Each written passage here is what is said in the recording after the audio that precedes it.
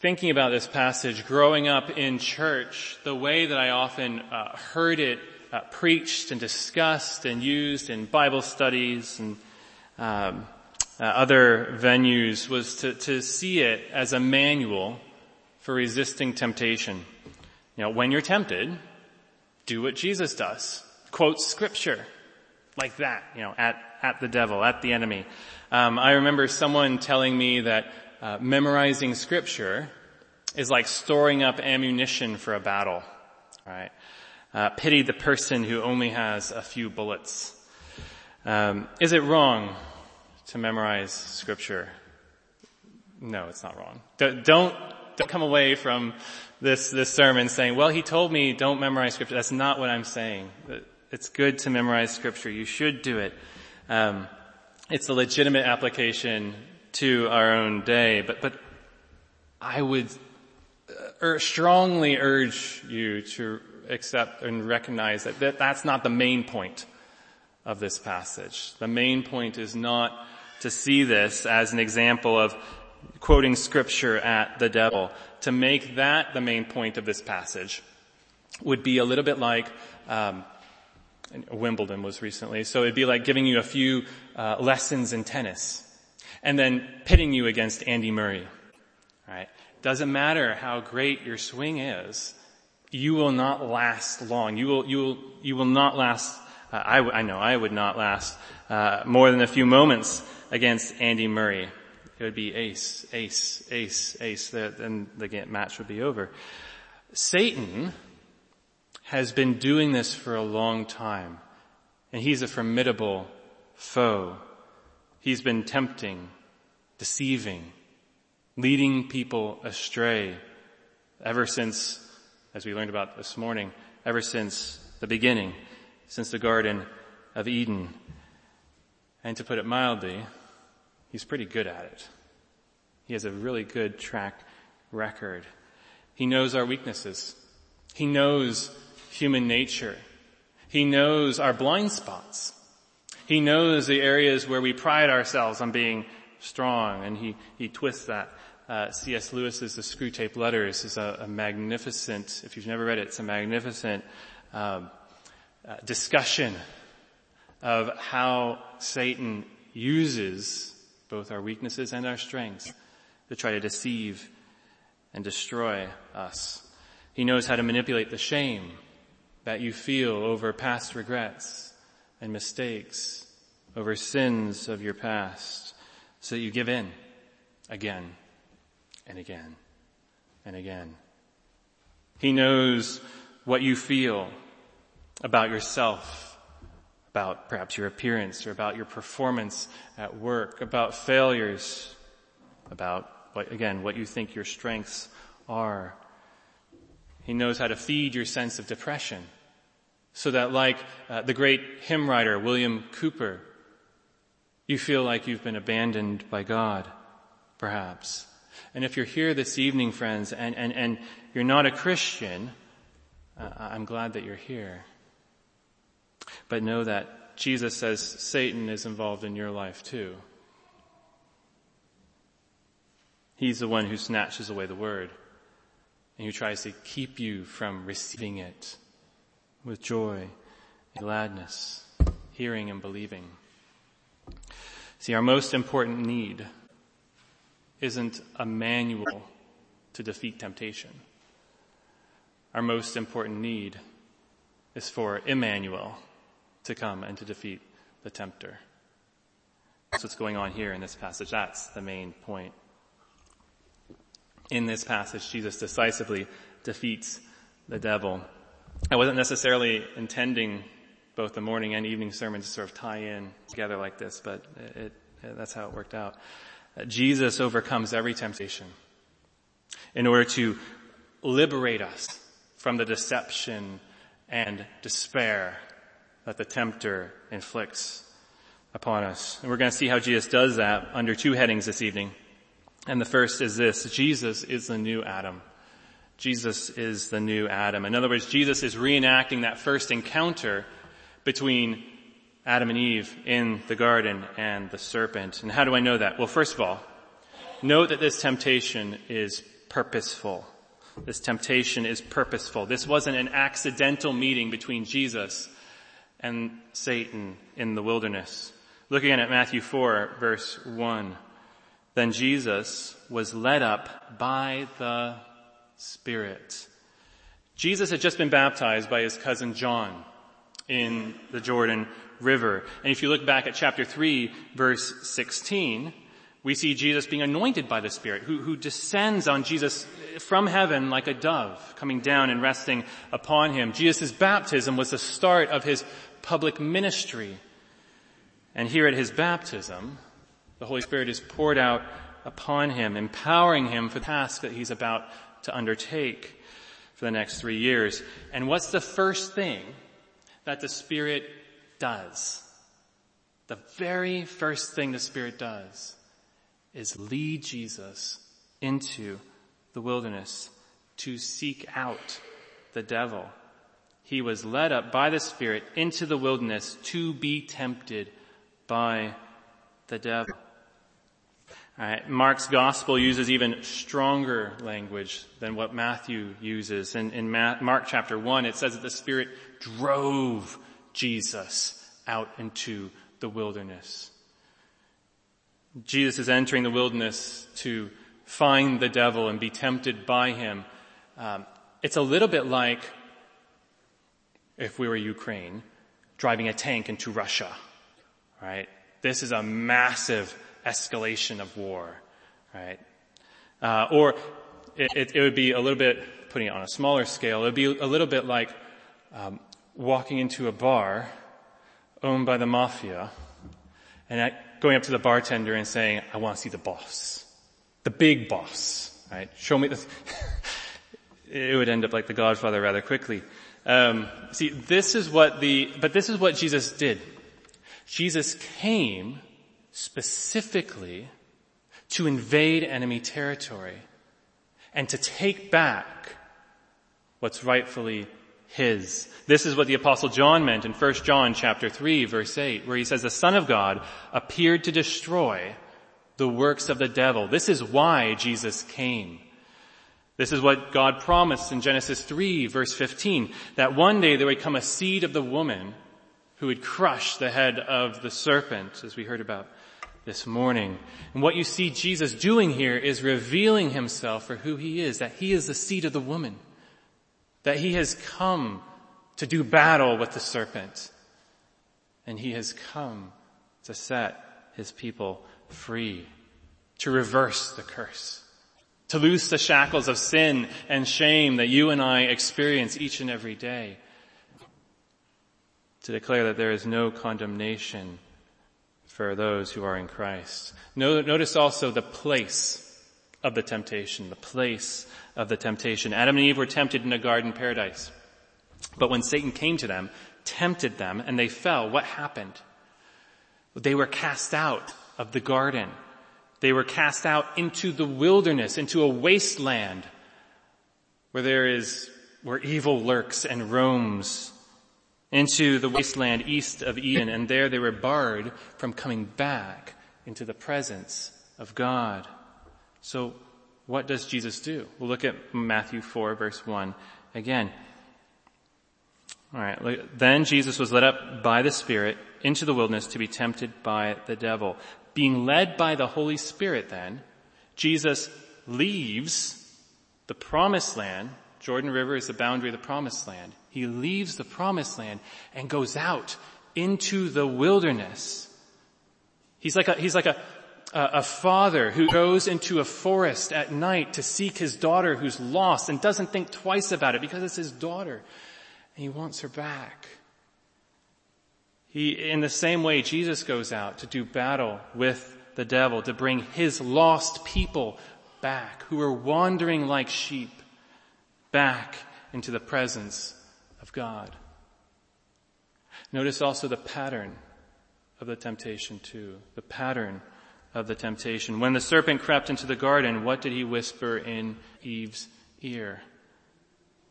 Did God really say you are not to eat of any tree in the garden? Now here's the thing. God had told Adam and Eve that they could eat of any tree in the garden except the one. It was just the one that they could not eat of, the tree of the knowledge of good and evil. But Satan's trying to sow doubt into their minds about whether God really does have their best intentions at heart, whether God is truly to be trusted, whether he's faithful to them and is wanting their best. And Satan here follows the exact same line of attack with Jesus. Look at Matthew 4, verse 3. And the tempter came and said to him, "If you are the Son of God." Now, why would Satan say that?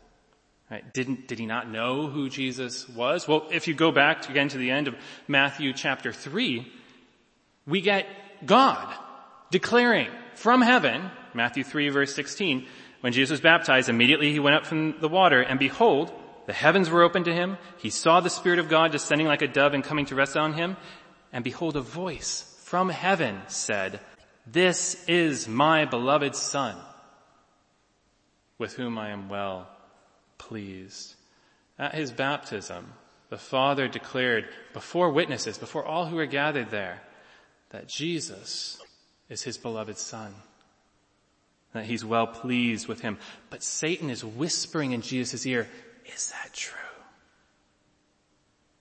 Is that true? Do you really believe that, Jesus? Are you sure? And the answer, of course, is yes. Right? It's obvious. But then what does Satan say?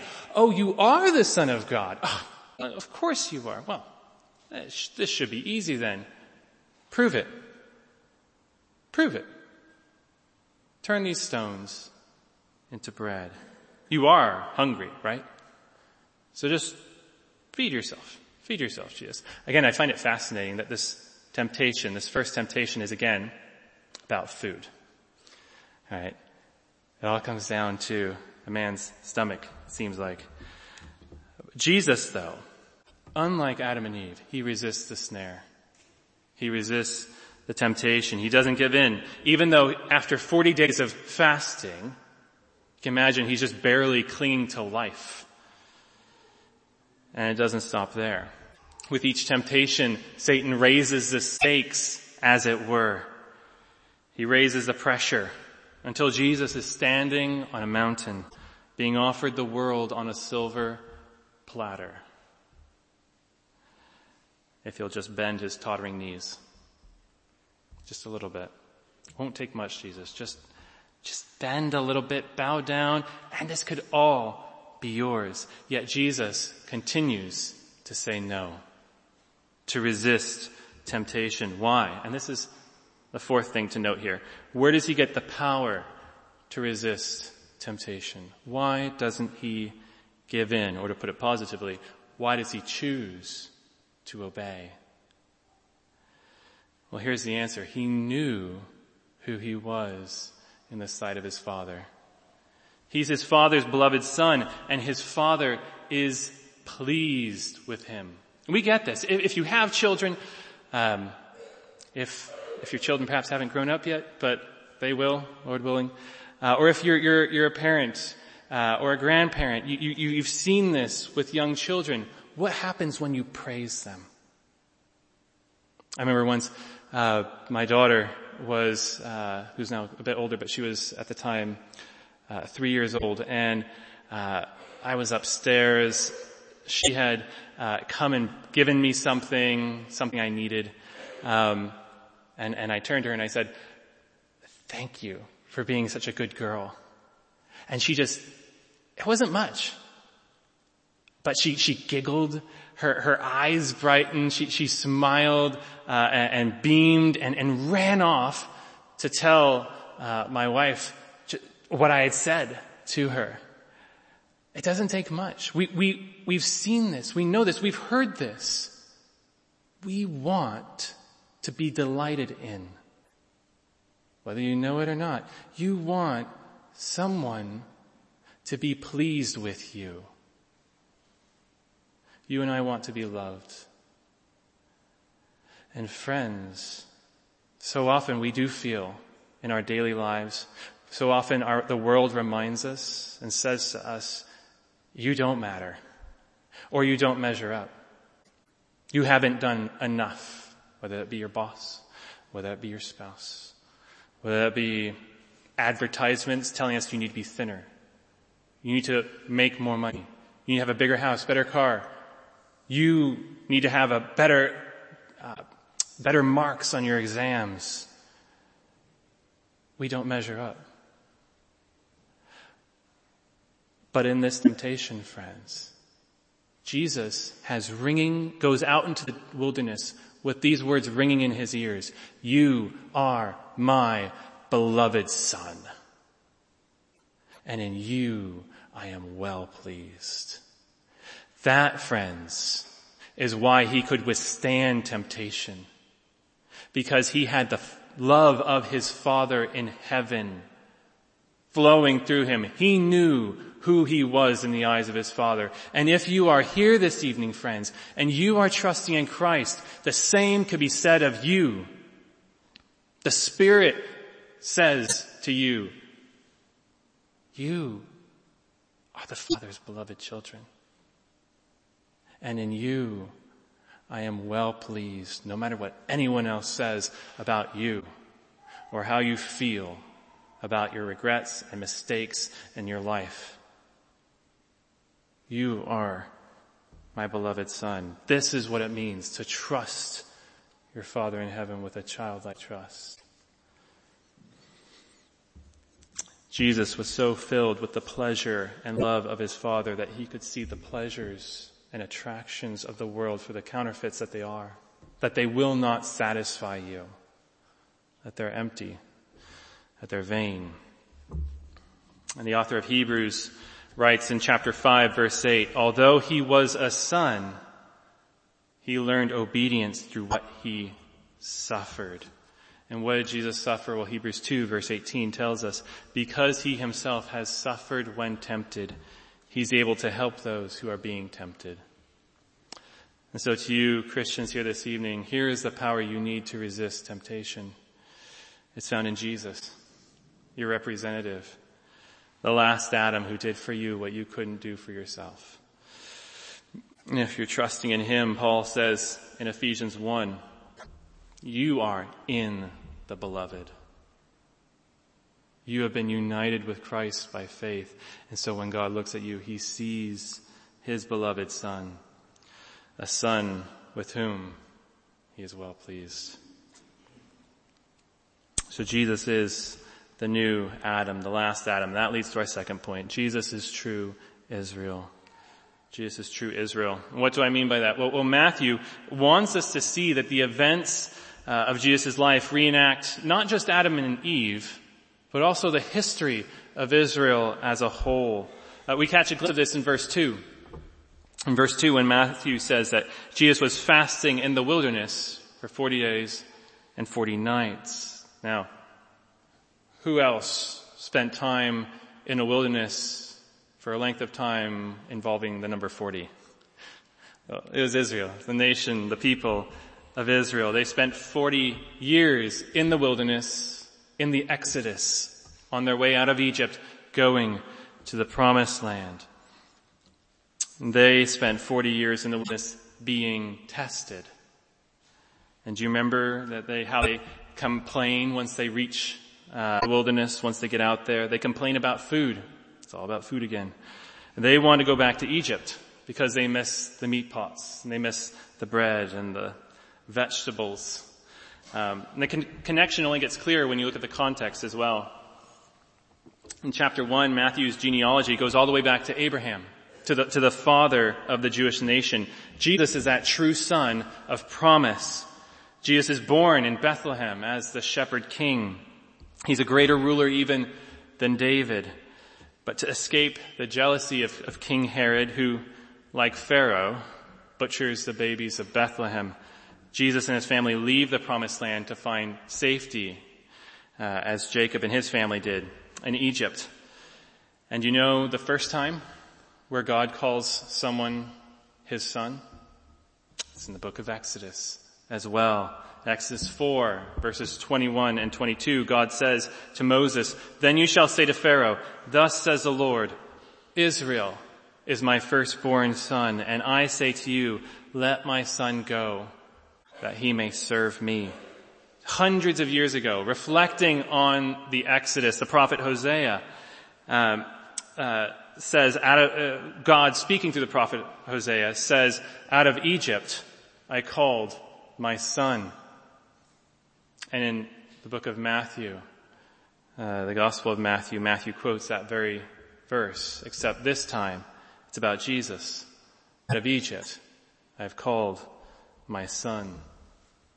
And how did Israel leave Egypt? What did they have to pass through? They had to pass through the Red Sea. And at the Red Sea, God delivered his son through water. And then the Spirit of God, the pillar of cloud by day, the pillar of fire by night, led them into the wilderness, leading God's son to face testing and trial. It's the exact same imagery we get here in Jesus' baptism and temptation. He goes through the water. He is led by the Spirit into the wilderness. Why is Jesus doing this? Well, it's like take two. It's a redo. And just think about that for a second. We know what it's like to want a fresh start. We know what it's like to desperately want to redo something in our lives. Maybe it's the piano recital from when you were 9. Maybe it was that speech that you had to give in university, that group project that went horribly wrong. Maybe it was your wedding day, which, although it should have been a day of joy, turned out to be one of the worst days of your life for various reasons. And you desperately wish you could all just start over and try it again, try it afresh. Maybe it's something even bigger than that. Maybe it's the way you raised your children. If you're here and you're older, maybe you regret the way that you raised your kids. They've wandered from the faith, or you don't have good relationship with them, and you wish you could go back and do it again. Maybe you trusted Jesus later in life, and you look back now at years, maybe even decades wasted, and you wish you could get those years back. You feel like you lost them. But here's the thing, we need far more, friends, than just a second chance. A second try to get it right. Because we'll end up failing again. We need more than just a second chance. Because even with Israel, after God gave them chance after chance after chance, and showed them grace upon grace upon grace, giving them abundantly more than they were asking, they still complained. They still complained and grumbled, asking, "Are we there yet? I'm hungry." It's like a child on a long trip. "Are we there yet? I'm hungry. I'm hungry. Can we go back?" In Deuteronomy 8, which we read earlier, after spending 40 years in the wilderness, Israel is finally on the cusp of entering the promised land. But before they do, Moses tells them what those years of wandering were for. He says, "You shall remember the whole way that the Lord your God has led you these 40 years in the wilderness, that he might humble you, testing you to know what was in your heart, whether you would keep his commandments or not." Did they pass the test? Well, the answer is found in the moldering bones of an entire generation in the wilderness of Israelites who grumbled and complained. God's son, Israel, failed the test. And so God sent his true son as the Messiah, as the rescuer of his people, to succeed where his people have failed. Matthew 4, friends, is not an object lesson for how we can defeat temptation. It's a picture for us of the one who has defeated temptation. Jesus is far more than our example. He's our representative who passes every test through his radical obedience to his Father in heaven. When Satan comes to a starving Jesus and says, don't trust your father. You've suffered long enough. Just make these stones into bread. Jesus responds by quoting Deuteronomy 8, verse 3, man shall not live by bread alone, but by every word that comes from the mouth of God. And then in the second temptation, Satan takes Jesus to the top of the temple and dares him. Throw yourself off, Jesus. Just take the leap of faith. Because after all, it's written. And then he quotes Psalm 91. He will send his angels to bear you up, lest you strike your foot upon a stone. It's in Scripture, Jesus. Just show off a little bit. Take the leap. And with all these crowds around you, the temple was a busy place. This will be front page news. It'll be all over the BBC. Thousands of people will take pictures of this and put this on Instagram. Right? You'll be world famous tomorrow morning, Jesus. Just do it. Just do it, Jesus. And in the third temptation, Satan takes him to a high mountain and shows him in an instant all the kingdoms of the world and says, your kingdom come, Jesus. You don't have to go to the cross. You don't need to suffer in order to have it all, Jesus. Just listen to me. Here, it's right here, Jesus. You don't need to die in order to be exalted. I can do that for you right now. Satan is trying to derail Jesus' mission, to get him off track, using all the tricks that worked on Israel and all the tricks that work on us today. But instead of giving in, Jesus remained steadfast, clinging to the promises of God's word and humbly submitting himself to his Father's will. And in doing so, he crushes the serpent under his feet. And I find it fascinating that the passage that Satan uses to quote against Jesus is Psalm 91, taking it out of context to convince Jesus to disobey his Father. And we sang it earlier. We sang Psalm 91 earlier. But as a reminder, here's what verses 9 through 13 say. Because you have made the Lord your dwelling place, the Most High, who is my refuge, no evil shall be allowed to befall you, no plague come near your tent. For he will command his angels concerning you to guard you in all your ways. On their hands they will bear you up, lest you strike your foot against a stone. And what's the next verse? Verse 13. You will tread on the lion and the adder, the young lion and the serpent you will trample underfoot. Because Jesus made the Lord his dwelling place, his refuge, his fortress. He knew after he had suffered, by suffering on the cross, paying the penalty for your sin and my sin, he would trample the serpent underfoot. We need not fear Satan, friends. If you are trusting in Jesus this evening, we can resist the devil's schemes because we know that in Christ we are accepted and beloved of our Father in heaven. And as Paul says in Romans 16, verse 20, the God of peace will soon crush Satan under your feet. Let's pray. Father in heaven, we thank you for your grace and your mercy to us. And we pray that you would please bear us up, that you would strengthen us to resist temptation, to resist the siren song of the world, because we know that we are your beloved children, and that in Christ you say of us that we are well-pleasing to you, that you delight in us. For his sake, Lord, not for ours. And so, Father, please do give us the grace and strength and wisdom and discernment and courage to resist temptation this week and to rely solely on your word, submitting ourselves to your will, whatever that might look like for us. Help us, Lord, for we are weak. Bear us up, for in Christ we are strong. We pray this in his name. Amen.